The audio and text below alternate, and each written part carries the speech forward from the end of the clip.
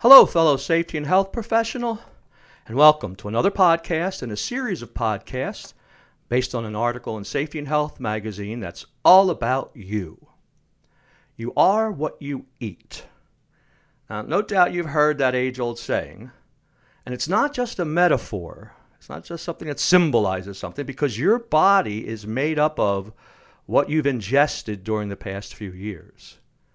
Research has also conclusively shown that the quality of the food and the liquids you take in affects your physical and mental well-being. Well, something similar can be said about your thoughts, particularly when it comes to your moods. I like to say, you feel how you think. If your thoughts are uplifting, you will feel uplifted. When depressing thoughts take up residence in your mind, you are more likely to feel down.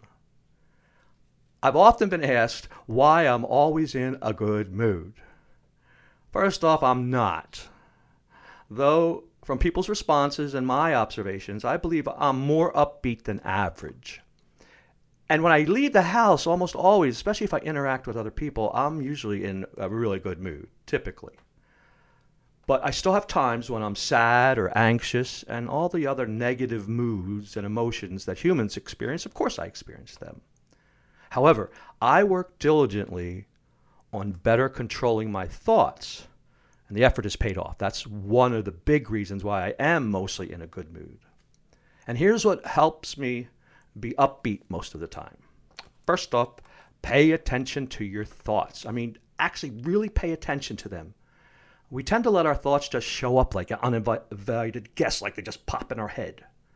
Well, years ago, I didn't actually discover, I've read about it, and then I started realizing that I can think on purpose and that I can control my thoughts. It's a simple type of mental practice. It's easy to execute. What's hard is remembering to do it. So when a negative thought comes into my head and I realize it's negative, I can kick it out and then put a positive one in there, or at least one that's neutral or not causing me any, despair or making me feel bad or anxious. And if you keep doing that for a while, they don't show up as much. I really don't get that many negative thoughts as much as I used to, years ago.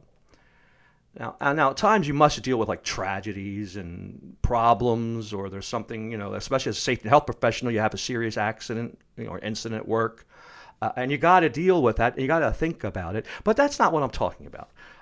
It's these needless thoughts I'm referring to, such as disparaging thoughts about yourself, on your abilities, or something in the past that went wrong and you're still bringing it up or thinking about it, or a project you're dreading and coming up that you don't want to do, that you have to do every year, and this year you're doing it again, so you think about, oh man, I can't believe I have to do that again.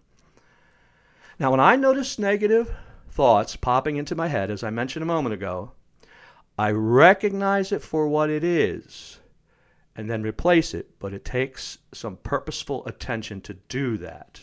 And then what I replace it with, the negative thought, is often something simple, like a pleasure that's upcoming. I love listening to audiobooks, so if I have another credit on the system that I use, the program I use for audiobooks, I'll think about, what am I going to pick? Or I'll sometimes use memories. You can use good memories, something happened really good to me. And like the National Safety Council conference that I've gone to and met somebody cool and things like that. Number 2, take in less negative information. Where are these negative thoughts popping up from? They're popping up from things in your storehouse, your subconscious. And there's all kind of ways today, especially, that you can fill your brain to the brim with anger, despair, fear. I limit what I take in that is not helpful to my mental health, whether it be what I peruse on my phone or the people I regularly associate with.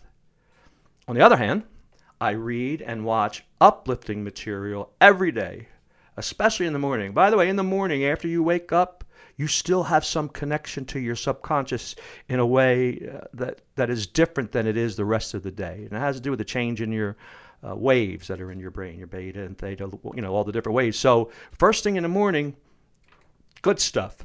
Helps make your day a good day. It really does. I know that is definitely true.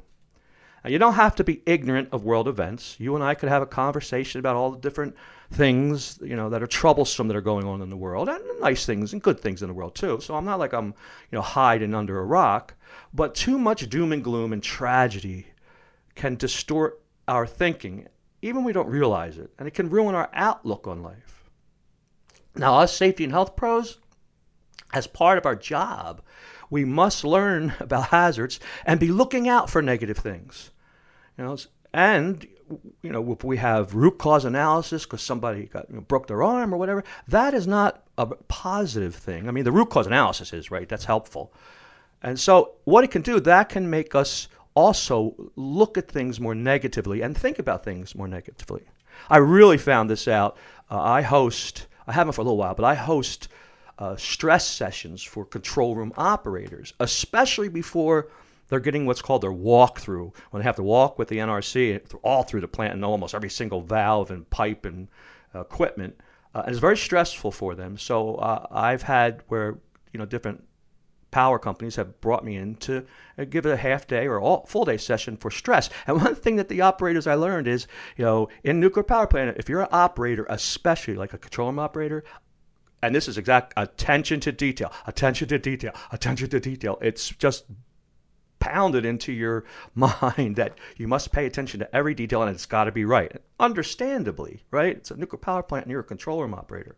Well, when I would have sessions with these guys and gals, and they would tell me that one problem they have is when they get home and they're around their house with their husband, wife, children, mate, whomever, they get real picky. They want everything to be perfect. And so I would tell them, remind them that when they get home, here's what they should do. Here's a little tip for them. I'd say, stop in your driveway. Think about some good things that are going on in your life. And remember, the control room is not in your house. And I would get a laugh if I time it right. And that same thing with us. Don't be always looking for the things that are wrong, because then it'll put thoughts in your head more often, and you'll get, the habit. Realize that our job, big part of it, is finding things that are harmful, right, or could be harmful, hazards. So when we get home, certainly we don't want our home, ignore hazards in our home. That's not what I'm talking about. We get picky about it. And so that's something that's just something to be aware of, that'll affect your moods and your behavior. And lastly, change what you're doing. That's one of the easiest ones, really. If you can, change your actions when you realize you're in a bad mood, or that your thoughts are souring. If I'm home, like I am right now in my home office, and I were to start feeling whatever, anxious, or just like, oh man, I can't believe I got to do this, I'll go outside and listen to the birds. I have a bunch of bird feeders, and I love nature. I'm sure you do too. Or something inspiring on the internet, or I'll get out a book that is a really positive book and read that for a little bit. If I'm at work, same thing with you. I'll get up and go some other place in the field and hook up with somebody I know is funny or that makes me laugh. I had a couple of guys that were crane operators, my job I just had. They were both funny. Bill was one of them. And I used to go see them just to, if I was feeling a little bit down, and we'd laugh and joke with each other. And it really made a big difference. Now, there's a lot of controversy over consciousness and where thoughts come from. Philosophers and scientists have been arguing about that for centuries. However, there's a general consensus among those same folks that thoughts are a mighty contributor to how much we enjoy life. And here's a wonderful thing. You can control them.